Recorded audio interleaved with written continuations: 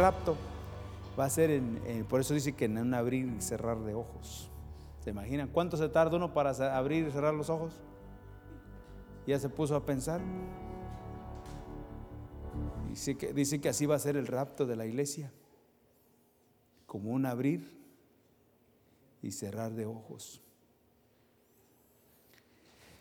Así que así es la presencia del Señor. Para experimentar la presencia del Señor uno tiene que estar muy, muy atento y sensible, y no permitir que nada ni nadie lo vaya a distraer, porque si no, se pierde.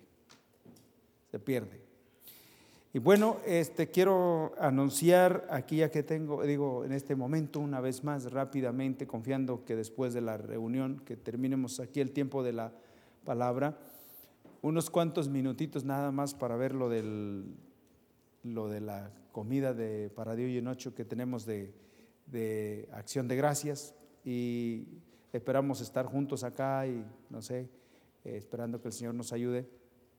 Vamos a tener ese tiempo de servicio de acción de gracias, y hoy esperamos ponernos de acuerdo para lo que vamos a comer aquí mientras estamos acá.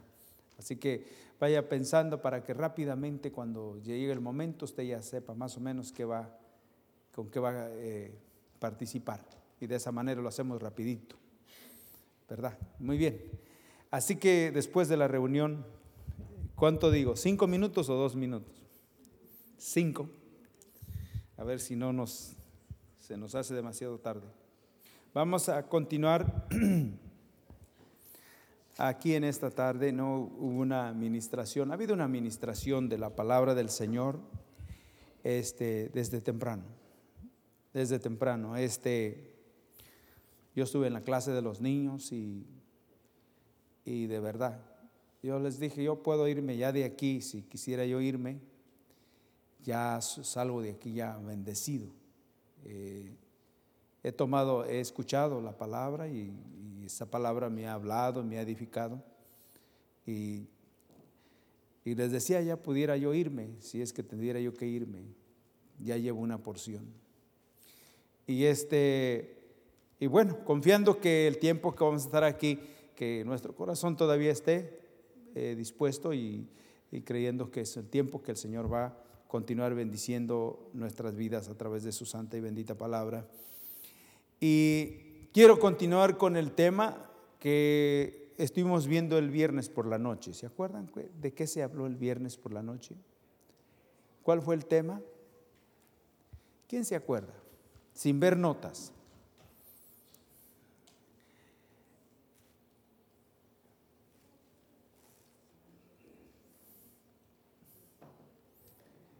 ¿No se acuerdan? Bueno, se los voy a decir. El tema del viernes en la noche, ahora sí recuerde. ¿Y alguien se acordó? ¿No? Bueno, el tema del viernes por la tarde fue la iglesia y su naturaleza. La iglesia y su naturaleza. Para llamarnos la iglesia y la iglesia del Señor, tiene que participar la parte divina. No somos iglesia nada más por decirnos que somos iglesia. Y hemos dicho que, por ejemplo, mencionamos, ¿no?, que desde un punto de vista, iglesia delante del Señor solamente son aquellos que han sido redimidos, comprados por la sangre del Cordero, que el Espíritu Santo ha venido a sus vidas y que tienen la naturaleza divina. Las únicas vidas que son reconocidas como la iglesia. Y el Señor dijo que las puertas del Hades no prevalecerían contra su iglesia. Contra su iglesia. Y hay veces que dice, no, que la iglesia bautista, que la iglesia pentecostal, que la iglesia católica, que la iglesia adventista, que la iglesia esto y esto y esto. Si nos descuidamos, ninguna de esas somos iglesias delante del Señor. Ninguna. Porque no es por tener un nombre, ni es por llamarnos así y asá. es por tener la naturaleza de aquel que vino a este mundo, que se llama Jesucristo. ¿Se acuerdan cómo confesó el etíope? ¿Cómo confesó el etíope? Yo creo que Jesucristo es el Hijo, el Mesías, el enviado del Padre, nuestro Salvador, nuestra salvación. Ese es el que yo creo. Uy, uy, uy. Y ahí que no hubo nada más que agregar, ni nada más que decir, que dijo, aquí hay aguas, ¿quién pide que yo sea? Convicción, la salvación trae convicción. Y entonces continuamos con este tema de la iglesia y su naturaleza. ¿Por qué se llama iglesia? Porque es la iglesia, por lo que el Señor ha proveído para nosotros. Ese pasaje que se mencionaba en el tiempo de la adoración al Señor, que de Apocalipsis 5, capítulo 5, si usted lo quiere leer y verlo ahí, capítulo 5, que dice Apocalipsis 5, que dice que un gran ángel en el cielo desafió y dijo, habrá alguien en el cielo y en la tierra que pueda desatar el libro que está sellado, tiene 7 sellos. Habrá alguien. Y dice el apóstol Juan, dice, no se halló. Y dice que él lloraba mucho porque no se había hallado. Se acercó un anciano y le dijo, no llores, porque hay uno. El león de la tribu de Judá, la raíz de Isaí. ¿Sí? Entonces dijimos que la iglesia y su naturaleza tiene que ver con el Mesías. ¿Qué está hablando acerca de la raíz de Isaí? ¿Está hablando de David o está hablando de la realidad que había en David? De la realidad que había del Señor en la vida de David, porque esto tiene que ver con el Mesías, no tiene que ver con dogmas, con religión, no tiene que ver con la realidad de Cristo. Y más tarde vemos, por ejemplo, que cuando dice acerca de la promesa, hijos de la promesa, ¿recuerdan? Hijos de la promesa. Isaac fue hijo de la promesa. ¿Por qué? Porque Dios dijo, por este tiempo vendré, y Sara, ¿qué? Concebirá, tendrá un hijo, y tendrá ese hijo porque yo voy a venir. Por eso es que lo va a tener, porque Él vino. Y luego más tarde en Gálatas 5 dice el Señor, hermanos, ustedes igual que Isaac, igual como Isaac. ¿Hijos de qué? De la promesa. Hijos de la promesa. ¿Por qué? Porque esto tiene que ver con el Mesías. Y sabe, lo vamos a continuar viendo mesiánicamente, y no se nos olvide que el mensaje, y tiene que ver, la salvación tiene que ver con uno solo. Y qué importante es que sea usted y yo tengamos esa claridad en nuestro corazón y en nuestra mente de que Jesucristo sea una realidad de nosotros. Quiero que lo vayamos aquí al libro del profeta del profeta Jeremías. Jeremías 15. Vamos a continuar viendo aquí esta palabra mesiánica. La salvación tiene que ver con el Mesías, la iglesia y su naturaleza. Está la iglesia visible y la iglesia invisible. La iglesia visible y la iglesia invisible. Aquí vamos a ver esto, hermanos, parece que se trata del profeta. Pero aquí es donde tenemos que tener mucho cuidado. Dice la palabra del Señor en el nombre del Padre y del Hijo y del Espíritu Santo. Versículo 14 del capítulo 15 dice: y te haré servir a tus enemigos en tierra que no conoces, porque fuego se encendió en mi furor y arderá sobre vosotros. ¿A qué dice aquí? ¿Qué dice? Empezando, te haré servir a tus enemigos. Y yo les voy a decir de uno que vino, y que él dice que vino a servir, no a ser ¿qué? Servido. Y le voy a decir a quién servía. ¿A quién servía? ¿A sus amigos o a sus enemigos? Si Él vino a servirnos, si Él vino a darnos vida, y que por medio de Él, nosotros que éramos amigos o enemigos, de verdad, de verdad. Ese se llama y es conocido como el Mesías. Él se dio por nosotros, siendo nosotros enemigos. Él se dio. Entendamos, amados hermanos, entendamos la salvación que Dios nos ha dado, que Él ha proveído para nosotros. ¿De qué manera lo ha hecho? Aquí parece que se tratara del profeta en cuanto a servir. Parece que se tratara de servir a sus enemigos. Y sí sabemos que realmente el pueblo estaba en contra de ese profeta por decir la verdad. Pero él decía la verdad porque había verdad en su corazón, porque había realidad de Cristo en su vida. En el principio era el verbo, y el verbo era. En el principio el verbo era Dios. ¿Y qué más? En el principio el verbo era Dios, y luego estaba y era.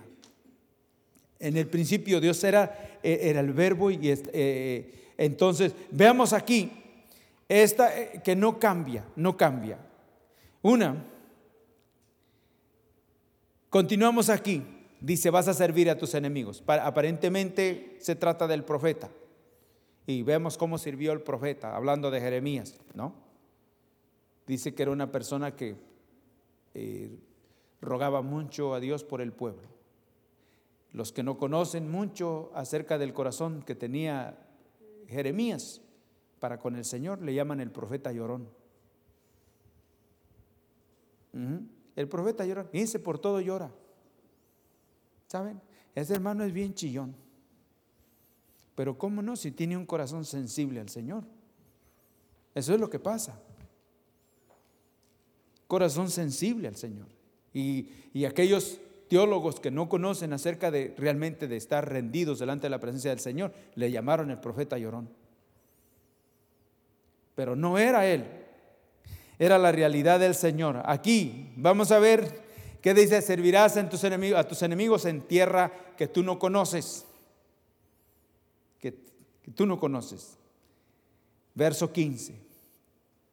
Tú lo sabes, oh Jehová, acuérdate de mí y visítame y véngame de mis enemigos. No me reproches en la prolongación de tu enojo. Sabes que por amor de ti sufro afrenta. ¿Quién es aquel que realmente ha amado a Dios? Cristo. Él de veras amó al Padre de tal manera que guardó sus mandamientos. Él vino aquí en semejanza de hombre, y estando en esa condición de hombre, dice que Él fue enseñado, Él fue instruido. Él es la tierra que realmente se halló buena tierra, en cual la semilla cayó y dio fruto al 100, al 100 por uno. Al 100 por uno. Porque Él recibió la palabra, Él la recibió, Él la tomó, Él creció, dio testimonio de que verdaderamente esa palabra Él la tomó. Y aquí vemos esto, que dice, tú lo sabes, porque una cosa dice, no, pero hermano, está hablando del profeta, no, pero dice que en los días pasados en todas tus angustias, yo estuve ahí contigo. ¿Cuánto? Todos los días. Todos los días. El mensaje, la salvación es de tipo mesiánico, es de un origen mesiánico, del Mesías. Y aquí dice esto, está bien. En otra palabra, voy a castigarte. ¿Y saben qué? ¿Saben qué? ¿Quién fue el que fue castigado por nosotros? Él ya sabía que el Padre lo iba a castigar, y lo dice Isaías 53. Dice que Él fue herido, Él fue molido, y dice que el castigo de nosotros fue sobre Él. Él fue por Dios y por nuestra culpa. Y estamos aquí, hermanos, no para hacer un show. No es para realmente decir que, ay, qué bueno, no. Ya podamos apreciar esa gran salvación. Apreciar. Y aquí dice, te voy a castigar, te voy a castigar, te voy a castigar, porque mi furor se ha subido y va a venir juicio. Y ciertamente dice la palabra del Señor que la paga del pecado es la muerte. Y a veces pensamos que sí, que para nosotros pecamos y nos vamos a morir. No, sí es cierto, sí está, pero nosotros fuimos librados de la muerte porque uno murió por nosotros. Uno murió por nosotros. Y Él acepta, dice, tú sabes, oh Jehová, nada más acuérdate de mí. ¿Y saben qué dijo en la cruz del Calvario? ¿Se acuerdan qué dijo? Consumado es. Y dice que encomendó su espíritu al Padre, ¿sí o no? Sí. Y dice aquí, dice, tú sabes que por amor a ti sufro afrenta, rechazo, menosprecio. Pasaba la gente y le escupía el rostro y le decía, si tú eres, ¿por qué no te bajas? ¿Por qué no haces esto? ¿Por qué no haces lo otro? He sido tomado como cualquiera, que yo soy el Hijo de Dios. Era el Hijo de Dios. Y aquellos que conocían decían, no, tú tienes demonios, tú eres el padre de los demonios, eres Belcebú. Y no dices nada. Eran insultos tremendos. Lo ponía la gente, el pueblo, por lo más bajo. Porque ¿sabe qué? Afrenta quiere decir deshonra, burla. ¿Se burló la gente de Él o no? Y si nos descuidamos, seguimos burlándonos de Él, de la manera que vivimos. Nos seguimos burlando de Él. Pero aquí veamos lo que dice el versículo 16. Fueron halladas tus palabras y yo las comí, y tu palabra me fue por gozo. ¿Y qué más? Y por alegría de mi corazón, porque tu nombre se invocó sobre mí, oh Jehová, Dios de los ejércitos. Fueron halladas tus palabras y yo las comí. ¿Saben qué? Dice que Él estudiaba no para tener conocimiento, Él estudiaba para vivirlas. Es la persona donde realmente se ve que la palabra, el verbo se hizo ¿qué? De Él es que se hablaba. El apóstol dijo, el verbo se hizo carne y habitó entre nosotros y vimos su gloria. Nicodemo decía acerca de Él, no hay otro como tú. O sea, tú has venido de arriba, del cielo. Porque nadie puede hacer las cosas. Nadie, ¿entiende? Cuando dice nadie, ellos habían tenido otros profetas. Moisés, Jeremías, Isaías, habían tenido otros, Josué. Usted empiece a enumerar, Eliseo. ¿Y qué decía? Nadie.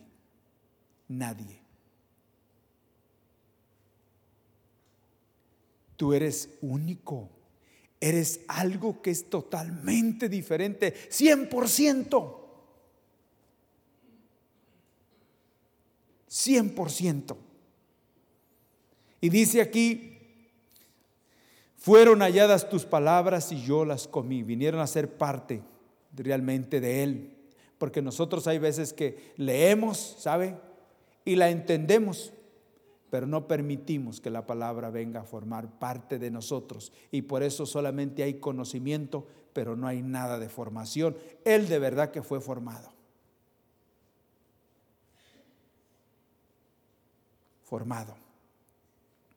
Y aquí dice, y las comí, tu palabra me fue por gozo y por alegría a mi corazón. ¿Saben qué? ¿Cómo estaba escrito acerca de él en el libro de Isaías? ¿Qué decía acerca de él? Que iba a ser ¿qué? Crucificado, que iba a ser molido, que iba realmente a ser castigado. ¿Y qué dice el libro de los Hebreos? Dice, puesto el gozo delante de él, le puso menosprecio. Tu palabra dice acerca de lo que yo voy a pasar. La palabra dice acerca de lo que va a acontecer en mi vida. Pero qué bueno, qué privilegio, qué lugar, Padre, qué oportunidad. Y le puso menosprecio. Estuvo el gozo delante de él. Tu palabra dice esto de mí. Con gozo, con alegría, lo iba a hacer, ¿sí o no?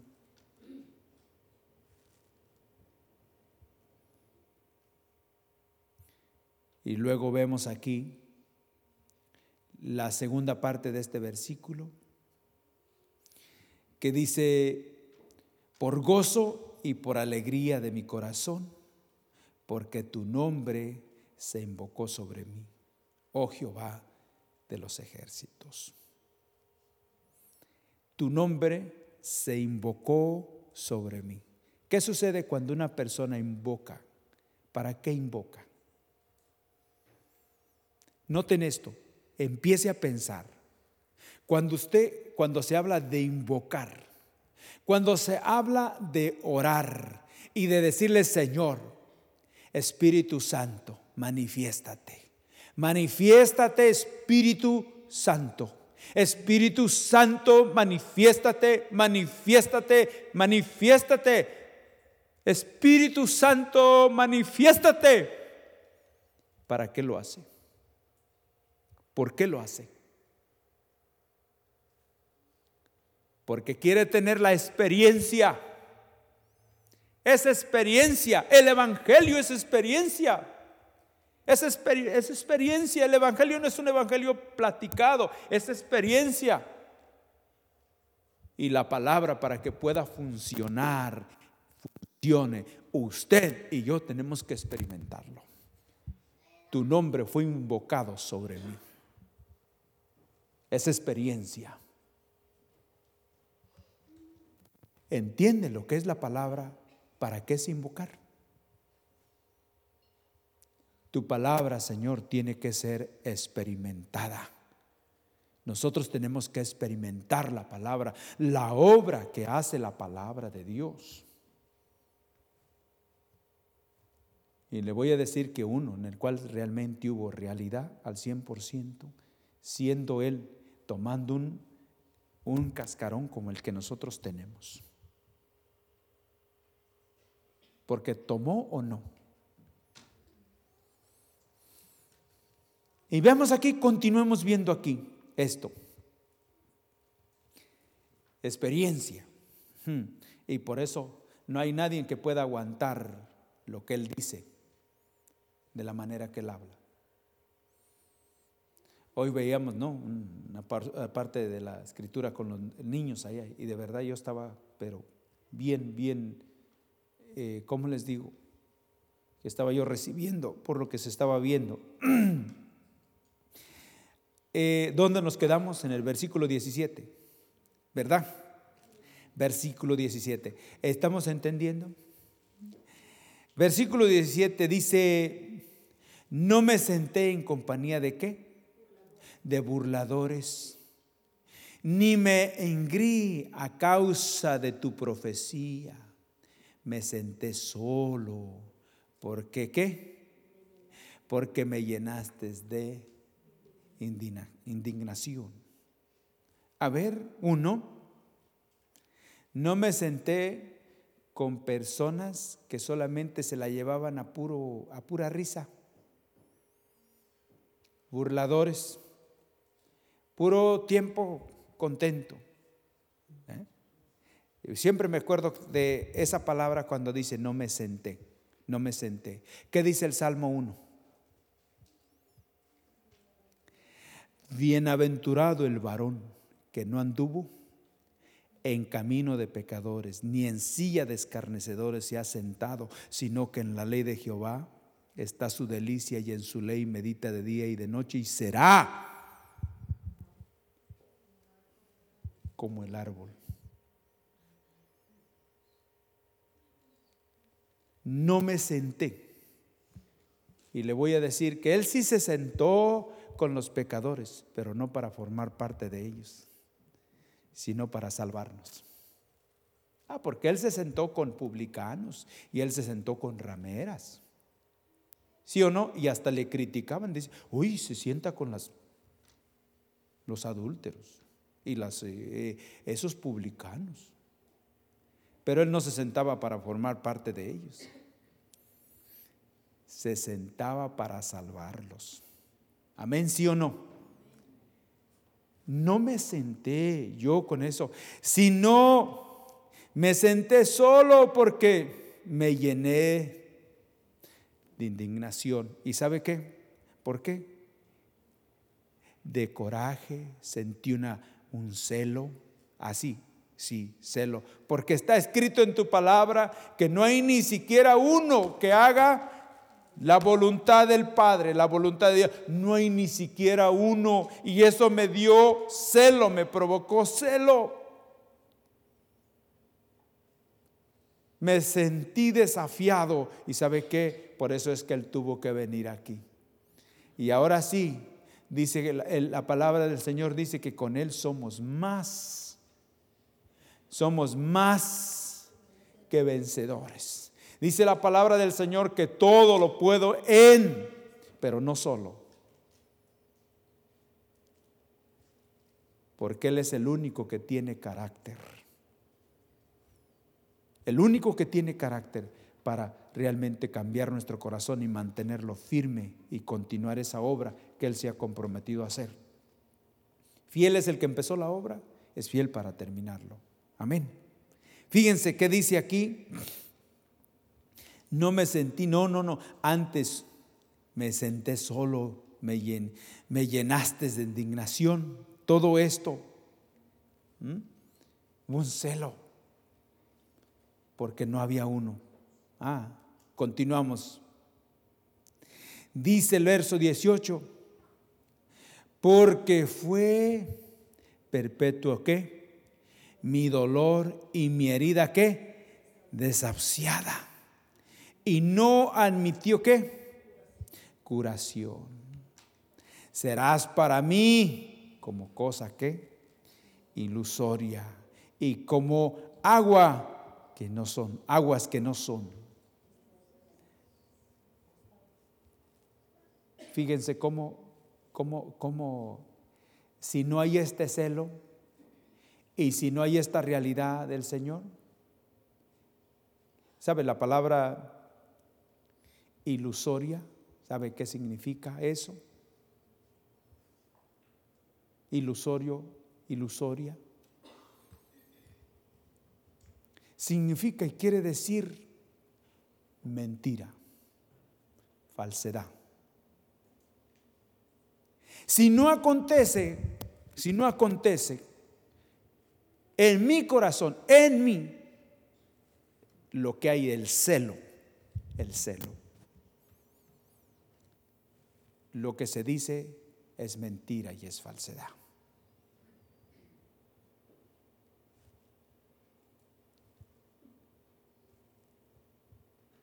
Y cualquiera, y le voy a decir que fuera del Señor,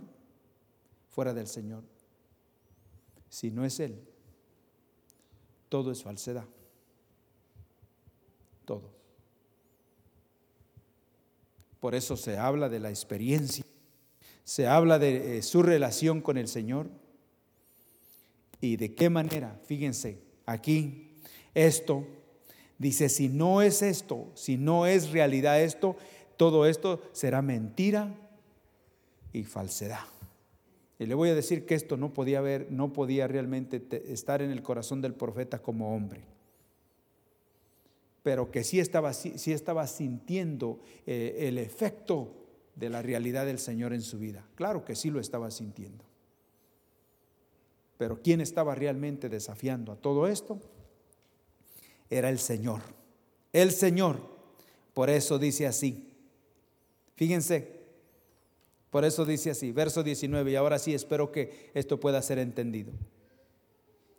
Por tanto, así dijo Jehová: si te convirtieres, yo te restauraré. Sí, aquí vamos a ver de doble aquí, porque está el Señor y está el profeta.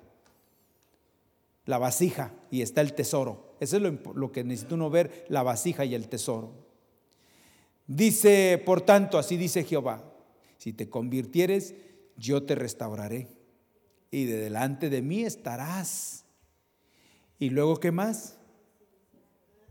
Y si entresacares lo precioso de lo vil, serás como mi boca. Conviértanse ellos a ti, y tú no te conviertas. ¿Y saben a quién hemos sido llamados a convertirnos?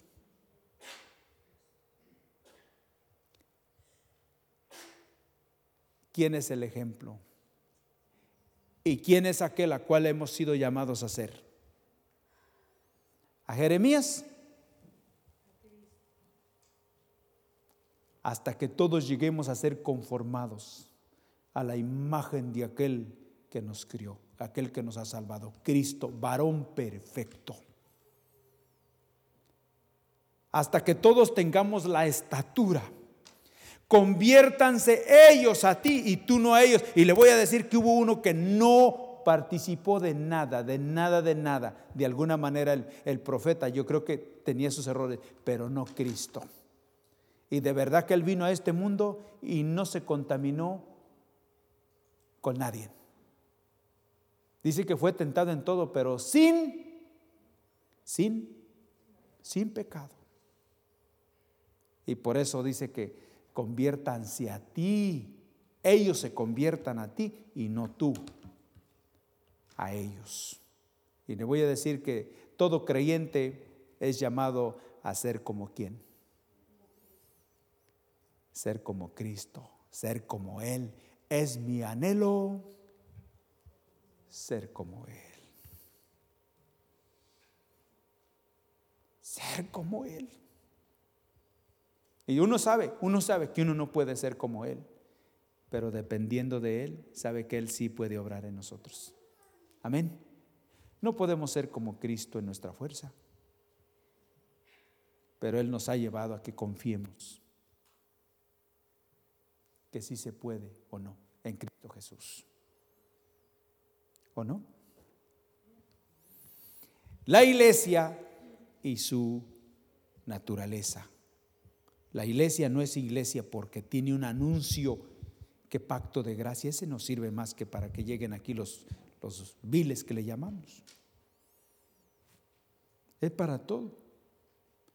Pero eso no es para la salvación. Y hay personas que dicen, ay, que pacto de gracia, y que pacto de gracia. Dicen, ¿y por qué le puso ese nombre? Etcétera, etcétera. Es un nombre para que lleguen los viles. Pacto de gracia sí tiene un significado bonito, ¿verdad? Porque la salvación es por gracia. Pero esto, digamos ahí un anuncio, ya somos salvos. No. Y aquí dice, fíjense, 1, por tanto así dice, así dijo Jehová, si te convirtieres yo te restauraré. Ahí está hablando de la vasija, porque saben que Jeremías había sido un varón que había sido muy criticado y había realmente experimentado todo el rechazo del pueblo. Y aún estaba siendo contaminado. ¿Por qué? Porque el pueblo se conducía de una manera, a pesar de que ellos sabían que Dios estaba con ellos. Y había pensamientos y había tantas cosas en el profeta. Llegó el momento que él no quiso predicar ya, ¿se acuerdan? Había hasta cierto punto una situación tremenda en su mente y en su corazón, pero el Señor le dice, tú tienes que ser restaurado. Y una de las cosas que vemos aquí, que la restauración no ocurre al menos que vengamos al Señor. Y por eso dice, si entresacas lo precioso de lo vil, vas a ser como mi boca. ¿Por qué? Tienes pensamientos que no convienen, tienes actitudes que no convienen, ya no quieres hacer esto, no quieres hacer lo otro, pero ponte a pensar que Dios no nos ha llamado para que nosotros hagamos y pensamos y caminemos como nosotros pensamos, porque el otro nos envía pensamientos que no son debidos, son inadecuados. Pero de ahí, ¿qué es lo que el Señor quiere? Dice que si entresacas lo precioso de lo vil, lo precioso es Cristo y lo vil somos nosotros, los pensamientos que tenemos y todo.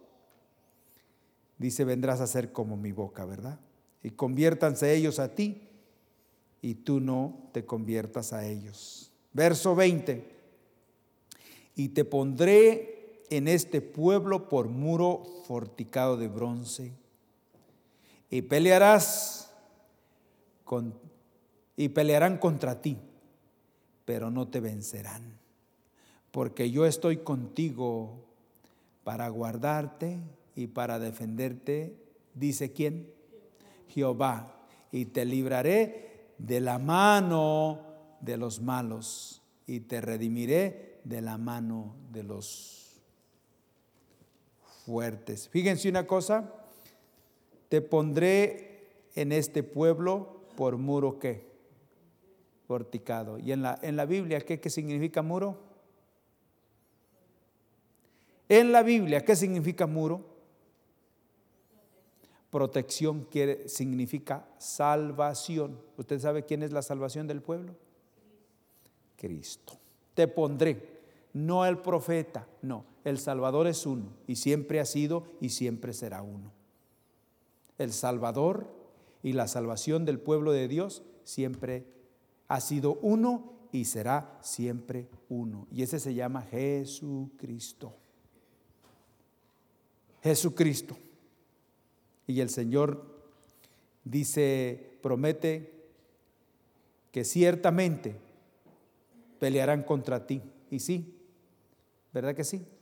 Dice que el Salmo 2 dice que se reunieron los gobernantes y todos aquellos y procedieron en contra de el ungido del Hijo de Dios, ¿sí o no? Salmo 2. Y estando ante Pilato él, le dicen, ¿qué hacemos? Crucifícale. Pero ¿qué hizo el Señor? Lo defendió, lo cuidó y lo guardó y le dio la victoria. Cuando Satanás pensaba que lo había derribado, lo había terminado, ahí Satanás fue vencido. Lo libró el Señor de la mano de los poderosos.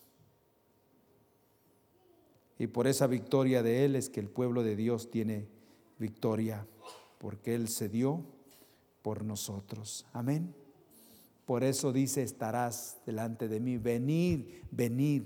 Luego dice Jehová, y estemos a cuenta, estarás delante de mí, yo te voy a restaurar. ¿Saben qué dice Mateo 11:28? ¿Se acuerdan? ¿Lo saben de memoria? ¿Qué les dijo? Venir a mí, ¿cuántos? Todos. Venir a mí, todos los que estéis trabajados y cansados, que yo los voy a hacer. El profeta tenía problemas, ya no quería predicar, ya no quería enseñar. ¿Se acuerdan? Que ya estaba cansado, ni quería hacer ya estaba cansado. ¿Y qué dijo? Ven, yo te voy a restaurar. ¿Habrá aquí alguien que se siente de verdad desanimado?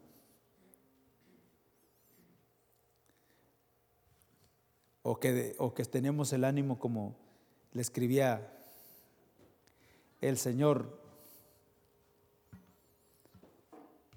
a los Corintios, ¿verdad? ¿Y qué decía? Por tanto, nosotros ¿qué? No desmayamos. No, nosotros no desmayamos. O aquí hay puro que no está desmayado. O necesitamos ser restaurados.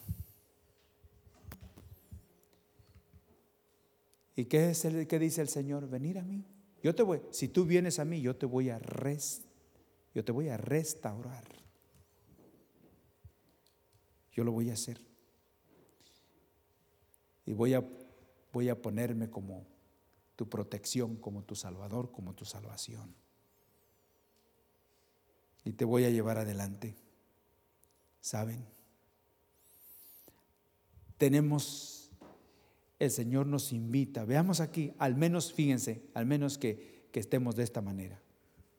Porque todo puede suceder, pero usted y yo necesitamos valorar y apreciar y saber dónde nos encontramos.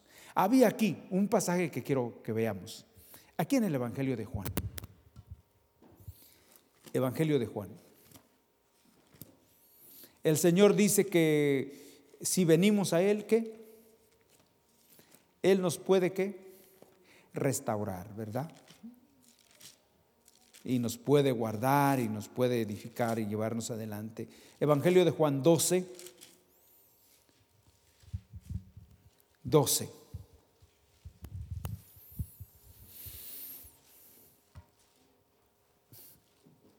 Acá veíamos que dice venir, venir, venir. Y la palabra también, ¿se acuerdan que le decía a los que presentaban los niños? ¿Qué les decía?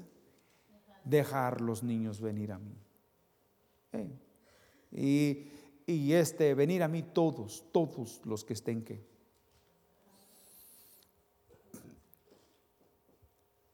Juan capítulo 12, versículo 19. Vamos a ir al punto. Verso 19. Dice, pero los fariseos dijeron entre sí: ya veis que no conseguís nada. Mirad, el mundo se va ¿qué? Tras él. Los fariseos, ¿qué dijeron ellos? ¿Qué decían ellos? Mirar que de él no conseguimos nada. Mirar que de él no conseguimos nada. Mira, de él no conseguimos nada y el mundo se va tras él. Pero no tiene nada. No consigues nada de él, no tiene nada. Y él dice: venir a mí todos los que estén sedientos y hambrientos, que yo los voy a sustentar. Venir y comprar sin dinero vino y leche. Dice, se paró en medio de la fiesta y dijo: venir a mí, que yo les voy a dar. Y los fariseos dicen: de él no conseguís nada. Pero ¿por qué los fariseos tenían esa experiencia y los publicanos y las rameras tenían otra experiencia, tenían otro concepto de él? Le dice a uno: sígueme, y se levantó corriendo, ¿verdad? Y le siguió. Y vino luego otro y le dijo: Señor, yo te seguiría donde tú vayas. ¿Se acuerdan de eso? Y estos dicen: de él no consigues. Tiempo perdido con él. Eso de la iglesia es tiempo perdido, no, hombre. Nomás te vas a sentar ahí, es tiempo perdido.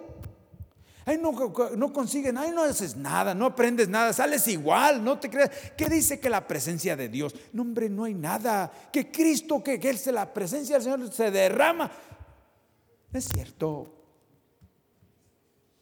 Dígame por qué. Dígame por qué. En Cristo Jesús habita toda la plenitud de la deidad. En Él estamos completos. Él tiene todo lo que usted y yo necesitamos. Él lo tiene todo. En Él se encuentra todo. Pero ¿cómo es que en Él no se consigue nada?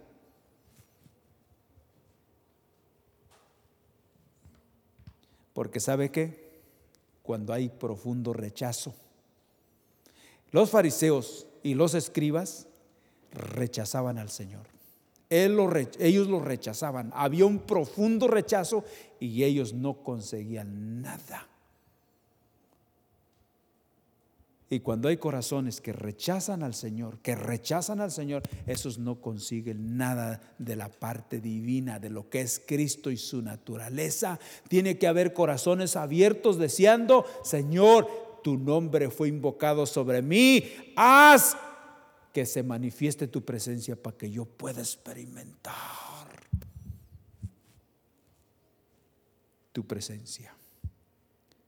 Si no, no consigues nada. Del Señor no consigues nada.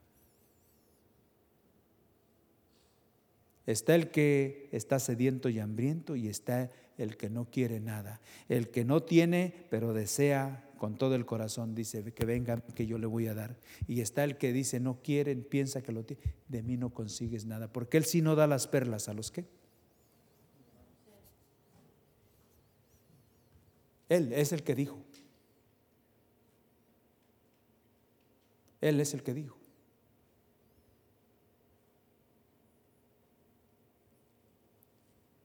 Sin embargo, estaban los judíos, el pueblo.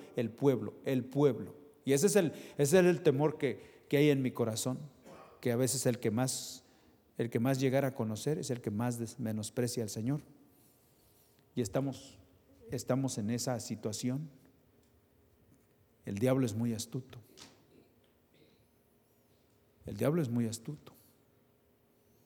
Los judíos eran los originales, eran los meros, ¿sí o no?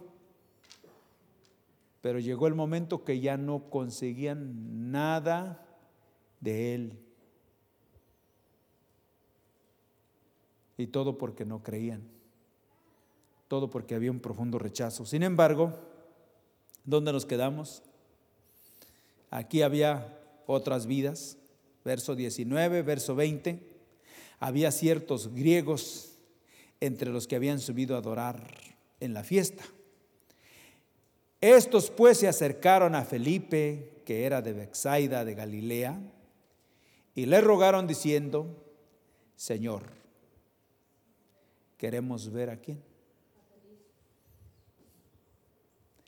Estos no eran judíos, estos eran griegos, estos eran gentiles. Pero ¿sabe qué? Ya el Señor empezaba a abrir la puerta. Estos aquí que de menosprecian, dice: ya ves, el mundo se va detrás de él por nada, no consigues nada de él. Pero estos con un corazón diferente vinieron y decían: nosotros queremos ver. Nosotros hemos venido a estar delante de Él. Nosotros queremos contemplarlo, queremos verlo a Él. Eso también se aplica, hermanos, que el que conoce, pues, tiene la responsabilidad de mostrar a aquel que dice que conoce. Es una de las responsabilidades muy grandes. Por eso muchos no queremos pasar acá al frente. ¿Sabe? Porque dice la gente: nosotros queremos ver a Jesús. ¿Ok? ¿Sí o no? Nosotros queremos ver a Jesús. No, usted no. Pura palabrería. Pero nosotros queremos verlo a Él. Queremos contemplar. Él dice: venir a mí, y venir a Él es lo adecuado. Amén. ¿Sí o no? Él dice: venir a mí. Y aquellos que saben que es necesario venir a Él y dicen: yo quiero verlo a Él. Perdón, Felipe y Andrés, sí, está bien, pero nosotros queremos ver a Jesús. Ustedes no son Jesús, ¿verdad? ¿No? Nosotros lo queremos ver a Él. Amén. Y nosotros queremos tener esa comunión con Él, no con ningún otro. Si usted quiere conocerle de verdad, tendrá que desear conocerle a Él en una relación. Ver la palabra que dice que se conviertan a ti y no tú a ellos. Y de verdad que la gente, las vidas se están convirtiendo a Él, no Él a nosotros. ¿Sí o no? Que se convierte. La iglesia y su naturaleza. Nosotros somos de una naturaleza mesiánica, somos de arriba, nacidos del Espíritu Santo. Es el Espíritu Santo que nos está enseñando las cosas.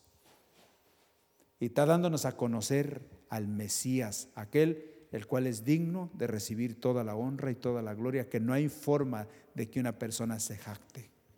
Pueda decir, es que yo. No, es que tú no. Es Cristo. Cristo en vosotros, la esperanza de gloria. Personas dicen, no, es cuando yo empecé. Perdón, tú eres alfa y omega. El principio y el fin es Jesús. Él dijo, yo soy el alfa, yo soy la omega. Y si hay un principio, solamente se encuentra en Él. Amén. Hermanos, lo último. Aquí el libro de Hebreos, capítulo 4. Ya estamos terminando.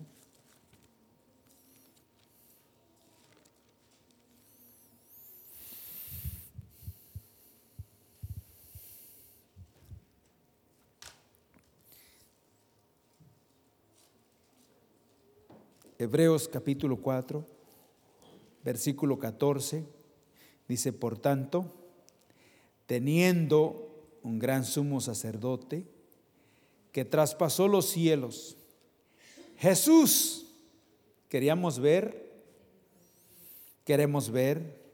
a Jesús, Jesús el Hijo de Dios, retengamos nuestra profesión. Verso 15. Porque no tenemos un sumo sacerdote que no se compadezca de nuestras debilidades, sino uno que fue tentado en todo según nuestra semejanza. ¿Pero qué? Sin pecado. Verso 16.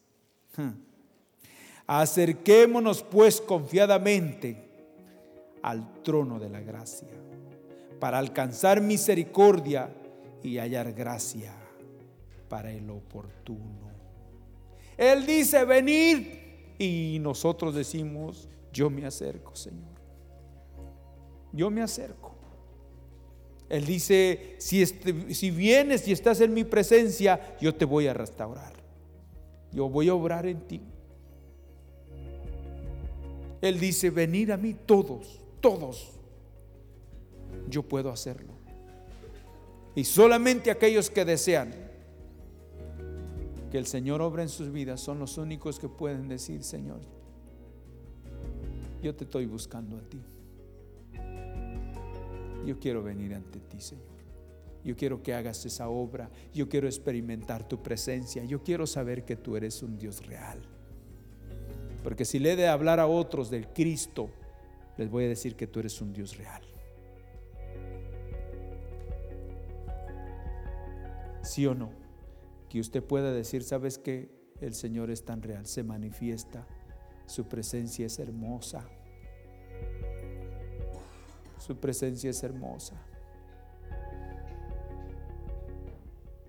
Su presencia es hermosa, que de verdad hace vibrar tu corazón, pero lo hace vibrar de gozo, de gozo. Lo hace temblar. Pero no quieres irte porque su presencia es hermosa. Sin embargo, la La presencia de Satanás es horrible, que no quisieras que estuviera nada cerca de ti. Sin embargo, la presencia del Señor es hermosa. Entonces Él dice, venid. Y Él, ¿sabe por qué? Porque no tenemos un Salvador que no conozca nuestras debilidades y también que no se compadezca. ¿Sabe por qué se dio en la cruz del Calvario? Porque tuvo misericordia de nosotros. Amén, ¿sí o no? Por eso se dio. Por eso se dio. Ese es el Salvador, ese es el Dios que usted tiene. Un Dios bueno y que para siempre es su misericordia.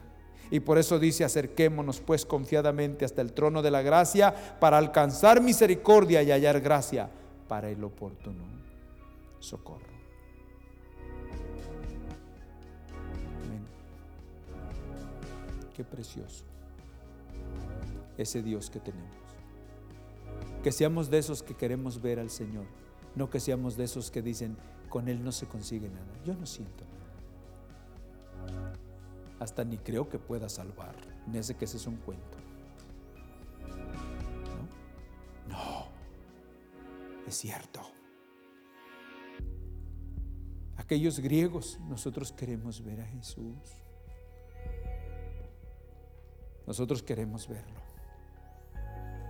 En ese tiempo ellos se les impedía entrar y adorarlo y verlo. Se les prohibía porque había un muro. Pero ahora ya ese muro se cayó por la muerte de Jesús en la cruz del Calvario. Y ahora podemos acercarnos nosotros. Él lo tiró. Y aunque los judíos pretendan decir, no, todavía no es el mismo Dios, no, sí es el mismo Dios. El Dios de ellos es nuestro Dios también. Amén. Bendito sea el Señor. Vamos a ponernos de pie y vamos a estar en la presencia del Señor.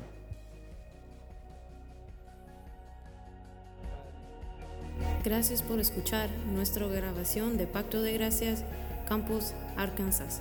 Para más información, visítanos en nuestras páginas web pactodegracia.org.mx y facebook.com/Pacto de Gracia Warren.